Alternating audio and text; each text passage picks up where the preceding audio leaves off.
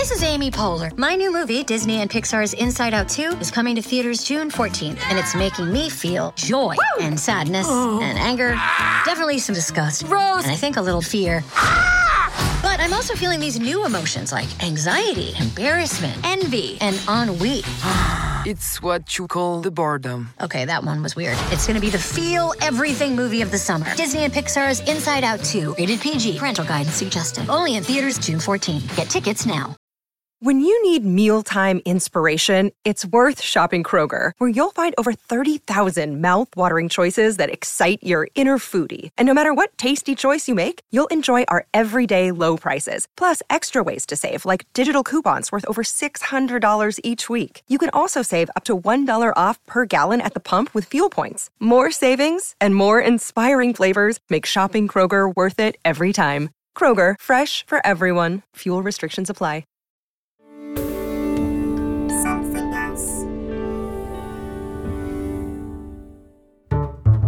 Hello, and thank you for joining me. This is Out to Lunch, the place where famous people learn to talk with their mouths full. I choose the food, we eat, and we chat. My guest today has spent the last few years being scared of aliens, dinosaurs, and friendly giants. When he's not acting in front of a green screen on Jurassic Park, Men in Black, or the BFG, he's wowing theatre audiences. He's worked with Spielberg, Tarantino, and Edgar Wright, and is now the star of Apple TV's Trying. It's the brilliant actor Rafe Spall. I was playing the lead part and Sophie Okonedo was in it too. We did the read-through. I stumbled through it. And then afterwards, the director came and said, well, that didn't go well, did it? He said, what's the problem? I said, I fucking told you, I can't do this. And he said, it's probably best you leave, isn't it? And I said, really? He said, yeah, I think it is. I said, but my bag's still in the other room with all the guys. I've got to go and get it. I have to say, Rafe, you have a proper cocktail cabinet. I'm really impressed by your cocktail cabinet. It's had a lot of use over the last 18 months, let's put it that way. Has it? Have you been spanking the cocktail cabinet? Absolutely. Mullering, I think, is the technical phrase. Listen, thank you so much for agreeing to do this. I hope we'll get onto the food in a minute. I decided before watching you eat, it might be fun to watch you get eaten. So I watched Jurassic World Fallen Kingdom. Have you seen it yet? Because you once said you hadn't. No, not in its entirety. No, I've not seen it all the way through. The first time that my son saw it, my 7-year-old boy, no one had told him that I get eaten by a T-Rex. Oh, spoiler alert! Come on, Ray plays the baddie. Yeah. There are T-Rexes. He's going to get eaten at the end. Okay, exactly. And he burst into tears. And then when he got back, he asked me how I escaped from the animal's stomach, and I said, "No, darling, it's a film. It's not really." He went, "Yeah, but how did you escape? what did you do? Was it a sword?" Yes, it was. It was a sword that I cut myself out of. Yeah. Well, I think you can just take that as a testament to your acting. There was a moment in there in that film in which you play opposite another great British villain, Toby Jones. And the two of you are doing impeccable American accents against each other. And I often, when I watch something like that, I think to myself, do you ever worry what every other American actor is thinking when these two British bastards turn up and take their jobs? Yeah, absolutely. It's weird. It's odd. And also we were filming it in Pinewood, these two Englishmen doing these slightly ropey American accents. In these huge sets. It's weird. And to be honest, Jay, I've found myself doing American accents quite a lot recently, and I find it a dreadful pain in the arse. It's actually, I did a film called Just Mercy where I played the district attorney of Alabama, and I had to do a Southern accent, and that's something you can get your teeth into. But that sort of general American accent that was required for Jurassic Park, it's harder than it looks. And you're always having to think about it. Whenever I do an accent and I'm acting, 90% of me thinking about the accent. That's it. Do you get access to a voice coach? Coach? You do. But then you end up sort of playing to them. The MO is like pleasing the accent coach. Well, listen, you can talk in Model's own voice today. Thank you very much. There are two subjects you always say you're going to get asked about. One is food and weight, and the other one is your dad. So let's get through them. Let's do it. You've said that trying not to watch what you eat to keep your weight down, there's nothing sexy about that. I don't know, is dieting the opposite of sex? Something has to be. I imagine it's that. I imagine that watching what you eat are those things. And I've always had to watch what I eat because I was I was a fat child, and all the way up until through my sort of early 20s. And then I lost a great deal of weight, which wasn't easy.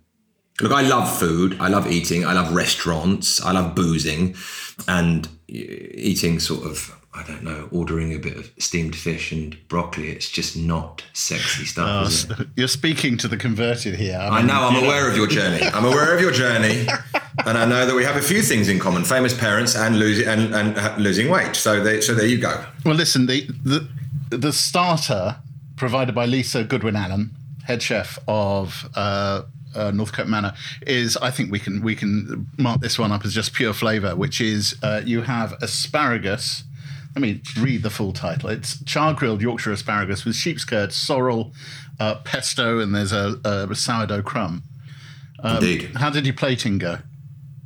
I think pretty good. I love cooking, and I like sort of making things look nice. When this was proposed to you, it wasn't, oh God, I've got to do this. This is fun. Really fun. And I've always wanted to put micro herbs on something. It's the sort of thing you only see on MasterChef. Let's crack on. And you have a bottle of claret. Yeah, but I changed because on the email I said to you that I was going to drink a Rock de Calm, I think, and then I went down and put it up and I drunk it all. So but it is another claret. It's a Margaux. It's a Brand Centignac. A cheeky little Margaux. Because I've just sort of got into wine. Because I moved to the country and there was a wine cellar. It's a rectory, and downstairs there's a wine cellar. It was all racked out, so I thought I'd better fill it with wine. So are you now sort of doing proper research and trying to educate yourself on this stuff? Yeah, but it's so. I mean, is it deliberately exclusive wine? Is that does it try to make it difficult for you? Well, do you know what I mean? There's an interesting conversation. There's a great restaurant in, there are two now, called Noble Rot, and it grew out of a magazine called Noble Rot, which does a brilliant job of demystifying wine. Yeah, quite right. But it's the fact that French wines never put the grape variety on the bottle, do they? That's what's so nuts. And then the fact that you've got the appellation and you've got the chateau, you've got the areas. It's really, it makes it difficult. And I've sort of gone some way out of my way to try and learn a bit about it. And, I'm still stuck in the clarets, really. Well, I think it's a good place to be. We share something, which is we are, the children of people who are well known, in my case were. I cross-referenced two Wikipedia entries to discover one brilliant detail, which is you were born in 1983, exactly the same year your dad, Timothy Spall, really jumped into public consciousness through Auf Wiedersehen, Pet. I was born during the first series of Auf Wiedersehen, Pet. Yeah, indeed. The entirety of your childhood and growing up, he was already that thing. Yeah. People would often come up to him in restaurants. He was famous, and I've never known any different. And now, I'm not as famous as my dad was, because, we forget that when Auf Wiedersehen, Pet was on, there was only a few channels. 20 million people used to watch it. It was a big deal. And it was also, one of the first dramas about working class people, working class men. He remains to be extremely loved and very popular. It was just always a thing that I've grown up with. And now I'm on telly and my kids are very unimpressed. But there's one particular image that you've described of early acting lessons being sitting on the sofa while your dad shouted at the TV. Yeah. Because I didn't get into drama school. My dad went to RADA, and in fact, he had a thing called the Bancroft Gold Medal, which was awarded to the most promising actor at the end of the year of RADA. It doesn't exist anymore. And that was on the wall. He won. And so I thought that I would audition for RADA and obviously get in. And I did audition and didn't get in. And so I never ended up going to drama school. I went to the National Youth Theatre, which was really sort of transformational for me. But my sort of taste was born out of him shouting at Lovejoy. Was it? Not specifically Lovejoy, but I was just thinking of a sort of 80s television show that might have irked him. But what was it about acting? Or was it just that was the family business? That's what you did? Hang on a second. This dog is... Oh, there's a dog. Oh, excellent. A dog who nearly ate my main course. I was resting my meat just now, which isn't a euphemism. And you got that before me. I was literally resting my meat. And the dog is a Labrador puppy, was going for it. Anyway, why acting? It's a question I've asked myself a lot, and I've been asking myself in more detail recently. It's what my dad did. I always wanted to do it. I've always had a great passion for it. Was there a school production that you did or something where you went? Yeah, I was in Bugsy like Malone. I was in Bugsy Malone. I played Fat Sam, obviously. Of course. And one of the prettiest girls in the year called my house afterwards, called Tilly, and asked me to be her boyfriend. And I thought, well, this is for me, because girls were never interested in me. And then I did that, and I got a girlfriend out of it. So I thought I'm gonna stick with it. I have to refer back to your dad for one last time. I promise I will leave it there. Only because I think you'll like this, which is that there is a scene that he did which is regarded as totemic and has been referred to by almost all restaurant critics over the years. Yeah, I know the one you mean. You know the one I mean. It's in Life is Sweet, the 1990 Mike Leigh film. And I literally had to look up the menu because I've referred to it in reviews. Kidney vol-au-vents, king prawn in jam sauce, chilled brains, prune quiche, that's one for our vegetarian friends, black pudding and camembert soup, which actually doesn't sound too bad to me, if I'm totally honest. Saveloy on a bed of light cheese, and then the absolutely, the most legendary of them all, which was pork cyst. Yes. And can you remember the name of that restaurant? Oh, no, I can't. It was the Regret Rion. As in, I regret absolutely everything. Yeah, exactly. And there's that great scene when he has the opening and no one turns up, and he ends up crying in his pants. He does. Yeah. Did any of those scenes become part of the kitchen table conversation? No, because obviously I know the way that Mike Leigh works. I know that it's based in improvisation. I know they're all from my dad's brain. Yeah. The sentence "pork cyst" could exist in very few people's mouths outside of Timothy Spall. It's very, very him. How are you getting on with your starter? I finished it. We both worked out that it was going to take a 5-minute break to slice the beef, warm the sauce. I've plated most of mine. Yeah. So should we take a quick break to create the wonder of our main course? Yeah, I'll go and do it now. I'll be back in a sec. All right, mate. Hello, sir. Hello. The main course, as people like to know, by Lisa Goodwin Allen, is roasted beef, gremolata crust, beef fat chip, smoked garlic, and this sauce with turnips and capers and bacon in it. Does look pretty fabulous. And absolutely. How did you find the instructions? Very easy to follow. And so this place is in Lancashire. It is in Lancashire. Am I right in thinking? Yeah. And it's a hotel, and it's got a star. Is it 1 or 2 stars? It's got a star. Yeah. It's got a star. It's been there a very long time. It's been in a number of people's hands, and Lisa Goodwin Allen was the head chef under Nigel Howarth. They were one of the first entrants into the meal kit business, and I think they've done it better than almost anybody else. So listen, so you don't get into drama school, but you do National Youth Theatre, which is a launch platform for enormous numbers of names that people would recognise over the years.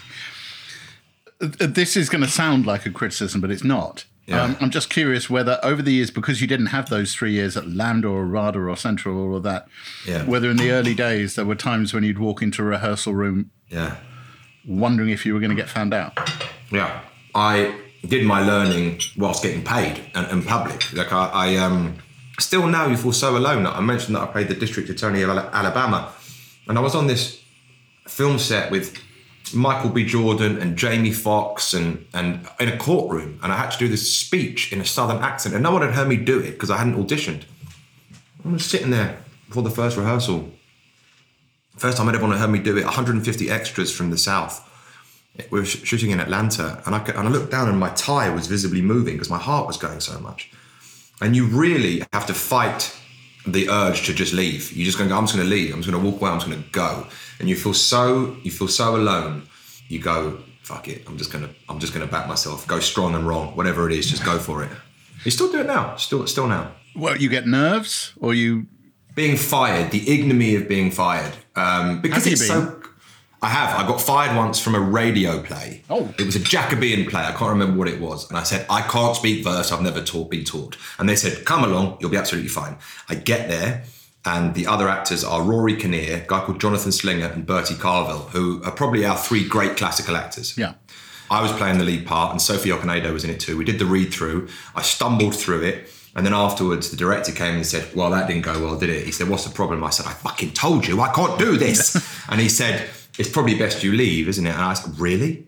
He said, yeah, I think it is. I said, but my bag's still in the other room with all the guys. I've got to go and get it. So then I had to walk in and sort of go, I've been fired.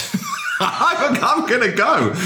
But you know what I did after that? I paid for 10 lessons of verse speaking Shakespeare for myself with this acting teacher, even though I've never done it since. And I've really got no interest in doing Shakespeare, but it put hairs on my chest, Jay, yeah. Have you must have come across Rory Kinnear, Bertie Carvel since? Yeah, I have. Were they supportive? No. I think they relished it, as I probably would, to be perfectly honest with you. I think Gore Vidal said about it. Someone clever said that there's nothing quite like the slight misfortune of besetting one of your friends. It's a sort of evil thing to say, but with acting, it's what you do when you're an actor and you see a review. You scan it for your friend's name. You see what they say about it, and that's it.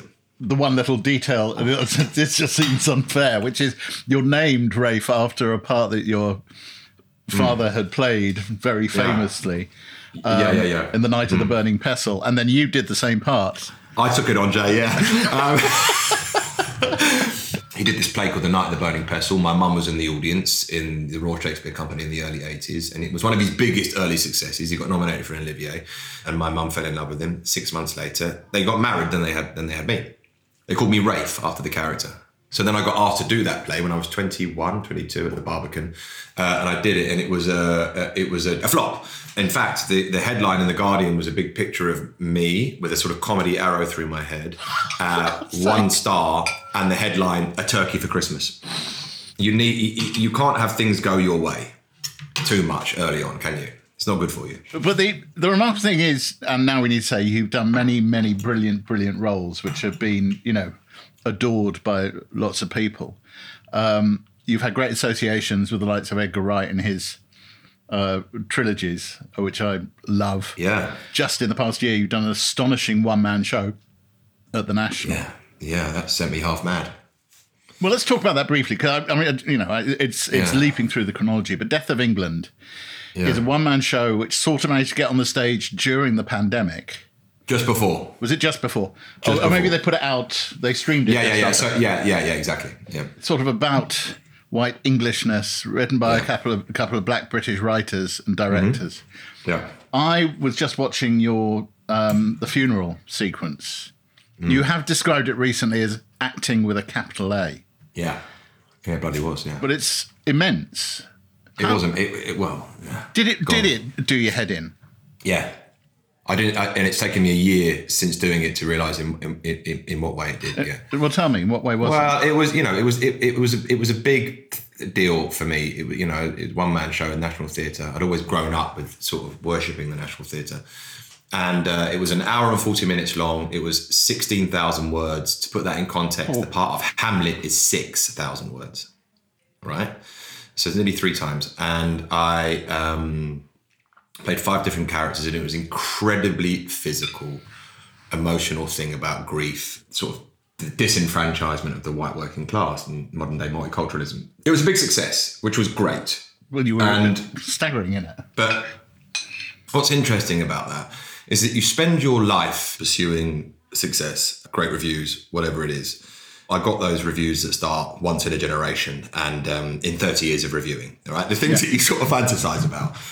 And it made me feel no better. It didn't answer any questions. And you spend your life going, if I just get that recognition, if I just get that amount of money, if I just lose that amount of weight, that fantasy came true. And I got to the end of the rainbow, and there wasn't gold, there was nothing, ashes. And so you realise that you need a big recalibration. And it's still the thing I'm most proud of. It answered questions for me. It made me go, this isn't everything, this acting game, because you can get quite myopic about it. And if you're ambitious, like I have been, you think the answers lie there, but it turns out they don't at all.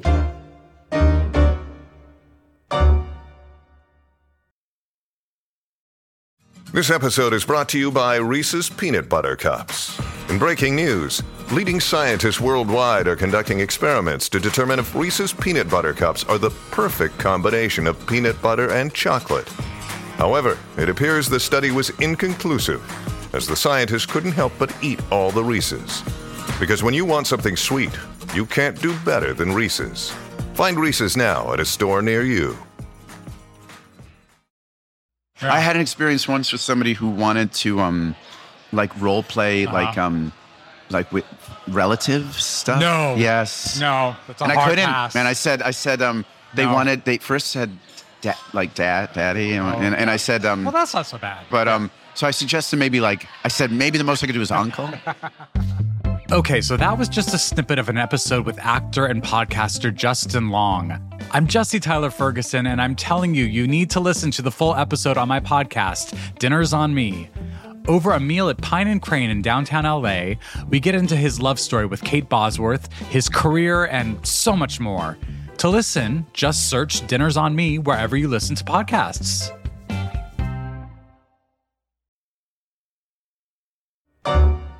You, as you've said, moved to the country. When we were working out how to get the food to you, I went on Street View and basically I was on the bit of the map that says, "Here be dragons." Was that a particular decision to do with your kids getting to a certain age or wanting to escape the pressure cooker of London, which for an actor can be quite intense? To be honest, I just sort of went along with it. And now I've ended up in this strange corner of the Stroud Valleys. Actually, you reviewed a restaurant near me. Nailsworth, yeah. Just isn't it? Yeah. Wild Garlic.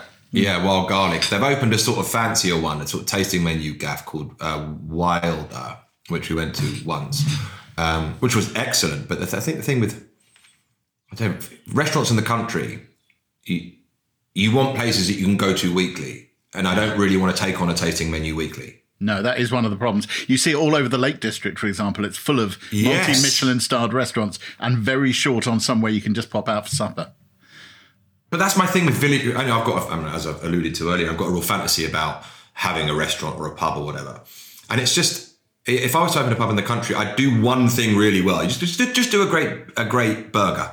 Just keep it simple. And that would be my blueprint if I were to open a pub in this sort of area. I'm not going to advise you to get into the hospitality business, Rafe, because despite everything you say, I do think the acting lark is going rather well for you. Yeah, I suppose so. To be good at anything now, it's going to take years. I've only just got good at this, which is probably why I'm sick of it. I said I wasn't going to go there, but I'm going back again. Yeah. Have you looked for approval from the actor at, back at the parental home?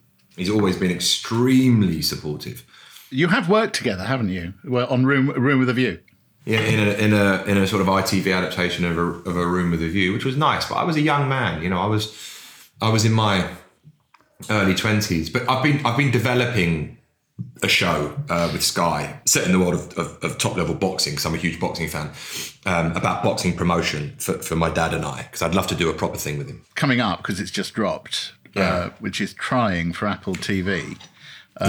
Season 1, I think, was last May, and now season 2 is coming within a matter of weeks from where we are now, isn't that right? Indeed. Now, I have to admit, I've talked briefly about this and I won't go into detail, I don't have to watch Trying because I lived it in exactitude. So IVF and adoption. So I've been there. Wow. Oh, yeah. So I wish everybody else who watches it absolute, the best of times. I probably won't, because I saw the whole movie, and in fact I took the starring role.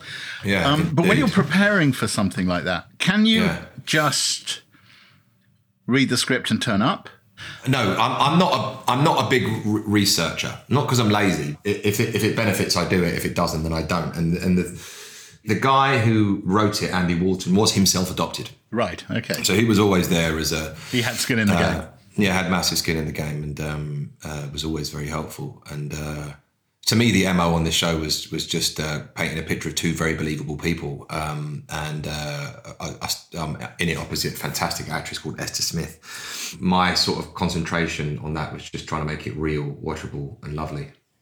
What did you do to work on that relationship? Did you get together before you started shooting? Yeah, we did, and the chemistry's either there or it isn't. And you do one of those sort of dreaded chemistry tests, not with Bunsen burners, but as in, Well, unless you really hate them. But yeah, exactly. Unless you really hate them. It's what I mean about sort of getting control of acting, is that you realise that what's good acting is being alive in the moment. And so to engender that, you need to get yourself into a very relaxed, creative space. And that's what I always try and concentrate on. So everything on a film set tries to make you as tense as possible. So you've got a camera on you, you've got 200 people in a room doing their business. And then the first assistant director essentially says, right, everyone, shut up! Okay, go! Now do something really close and emotional and warm. Exactly. And then everyone looks at you. And then even the very word action makes you believe that you need to do something action-packed, right? So what I now do is, what I've done for a few years is when they put the board on, the slate, and everyone starts being quiet, I sing over the board. I love Prince, so I'll sing Prince to myself quite loudly, just to break it up, just to sort of claim that space and be as relaxed as possible. Because I think that's where good acting comes from, being relaxed. I have to say, if anybody wants another story about this, go back and listen to the Jason Isaacs episode of Out to Lunch, where he tells a superb story about Richard Harris doing his head in by doing nothing for about 2 minutes after someone had called action. Yeah. That's fantastic, though. I get it. It's very easy to seize up. You get take tension. You really get take tension. And many actors will tell you that they have given all their best performances off screen. Because, when you shoot a scene, you'll point the cameras one way at one person, then turn them around and do the scene again and point them at you. You always feel so much more bloody relaxed when the cameras aren't pointing at you. So if you can get that same energy across when you're on screen, that's when it's, I think, pleasurable to be in and great to watch. So I have to ask you, therefore, about the Chatterley affair. Was that your only nude scene? No. I couldn't sleep one night and I counted my sex scenes, Jay. I think I've done about 18 at last count. I've had my willy out a lot, too much, but I've stopped. I'm not doing it anymore. Okay. I've got kids in the playbook, who are of age where their friends sort of talk to them about it in the playground. It's not good. It's wholly inelegant to get your willy out on telly. I mean, God, it's like a strange. And you do these, it's like you've been doing a sex scene. Like, this is how I pay my mortgage. This is what I exchange for cash. A high point of the sex scenes in my life, my number one was probably with David Walliams. He played Frankie Howard, and I played his lifelong lover, Dennis.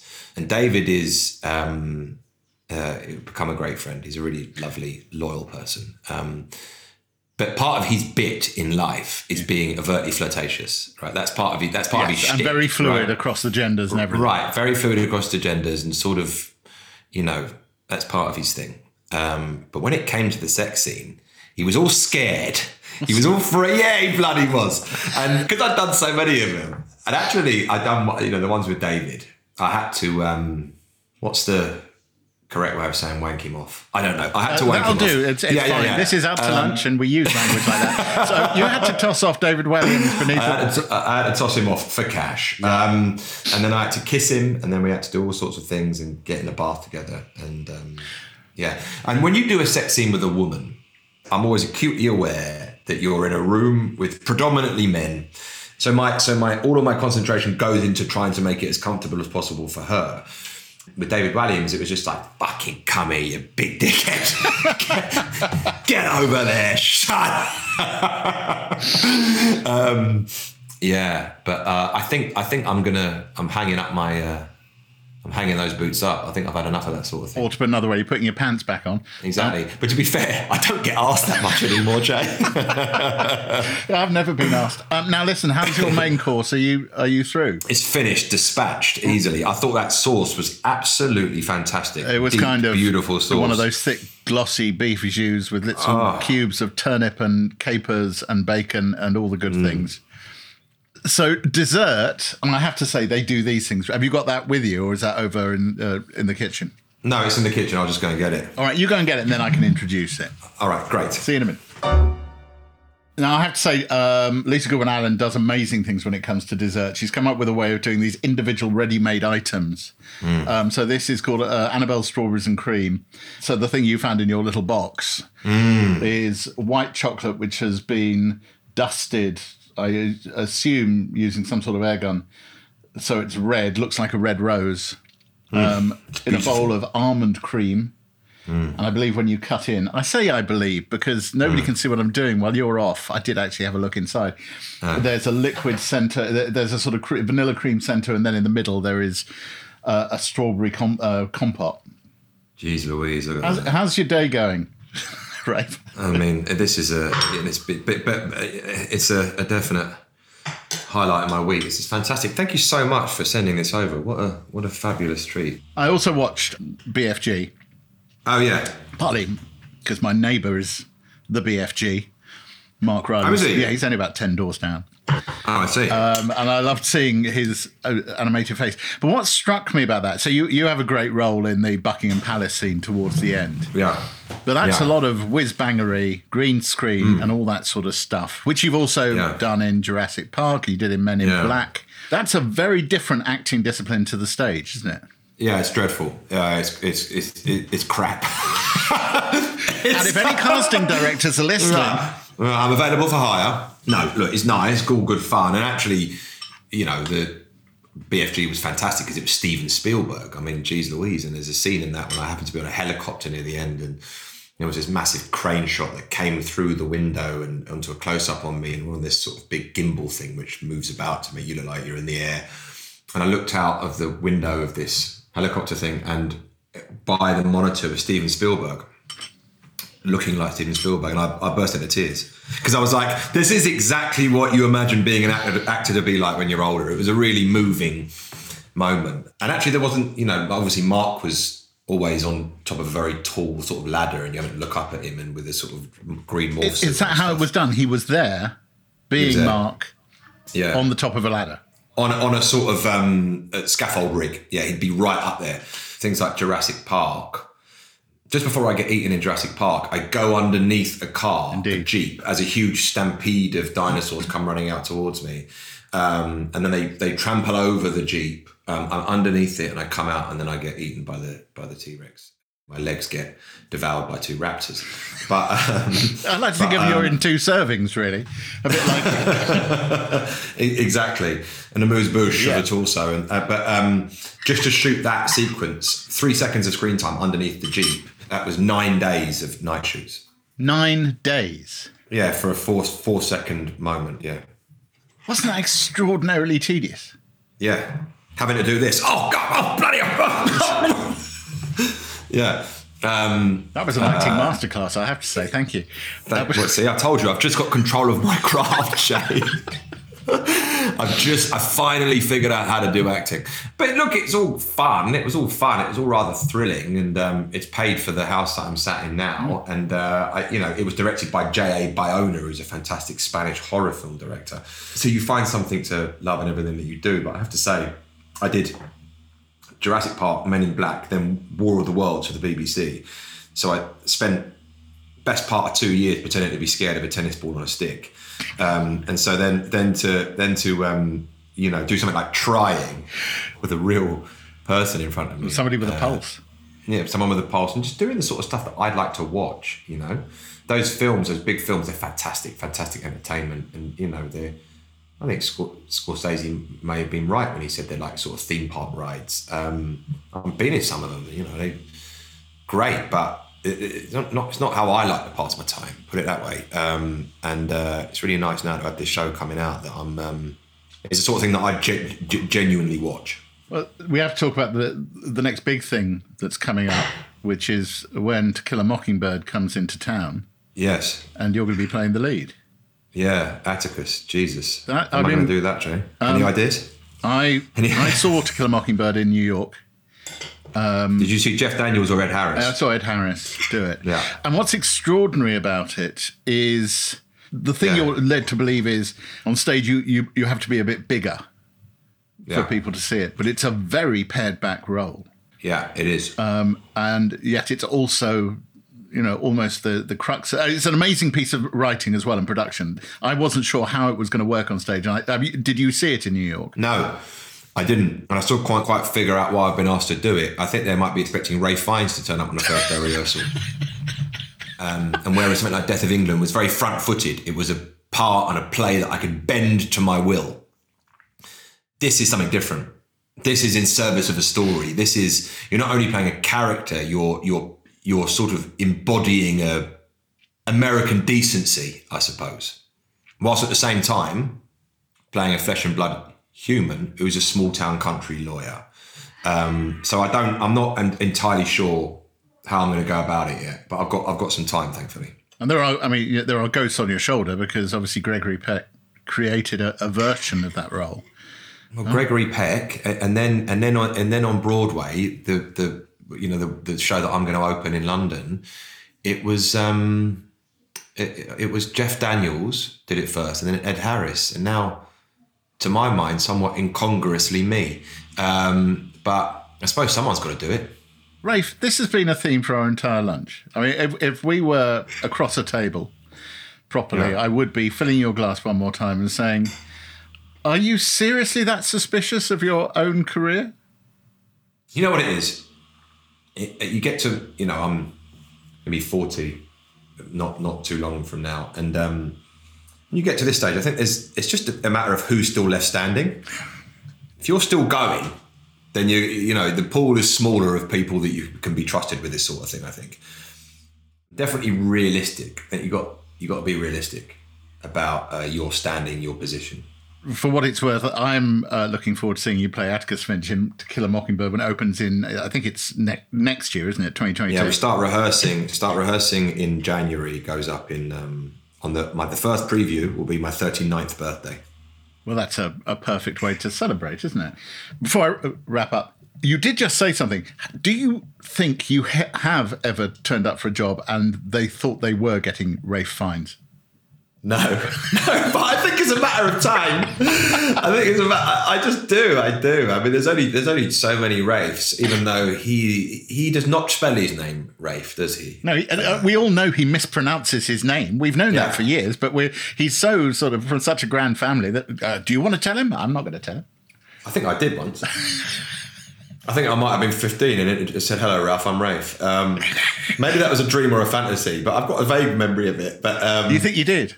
I don't know. I think so. I don't know. I think I was a bit drunk, both your dad and he would have been on the set of one of the Harry Potter films at the same time. Yeah, they would have indeed. They would have indeed. But he's a good turn, isn't he, Rafe? He's terrific. But there's not many Rafes out there. People really struggle with my name. Really, people will go. They'll sort of bottle it and say, "Excuse me, it's just phonetic. It's like, do you know what's done me up is cafe. So people call me Rafe. Well, all that remains for me is to say, Rafe Spall, thank you for staying in for lunch with me. It has been a delight.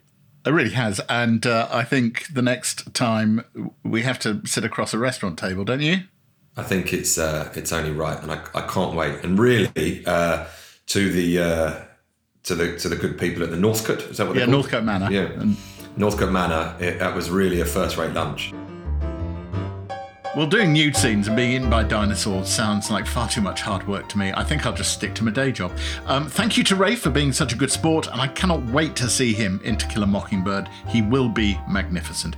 Thanks, of course, to the amazing chef Lisa Goodwin-Allen and the whole team at Northcote Manor, Lancashire, for their wonderful food boxes. You can find them at northcote.com. And if you want to thank us, please do rate, comment, and tell your friends about Out to Lunch. You can follow us wherever you get your podcast to receive freshly plated episodes the moment they're on the pass. Out to Lunch is a Something Else and Jay Rayner production. The music was written, arranged and performed by me, Jay Rayner, and Robert Rickenberg. The recording and mix engineer was Josh Gibbs. Jemima Rathbone was assistant producer. The producer is Selena Ream and the executive producer is Darby Doris. Additional production is from Steve Ackerman. Next time, it's one of the most successful Irish novelists of all time. It's Marianne Keyes. He ordered it and literally layer upon layer of management came out to warn him not to have it, and I could hear this crunching noise, and it turned out to be not the coxcomb, it turned out to be Mange too, but I was in the horrors from the whole thing.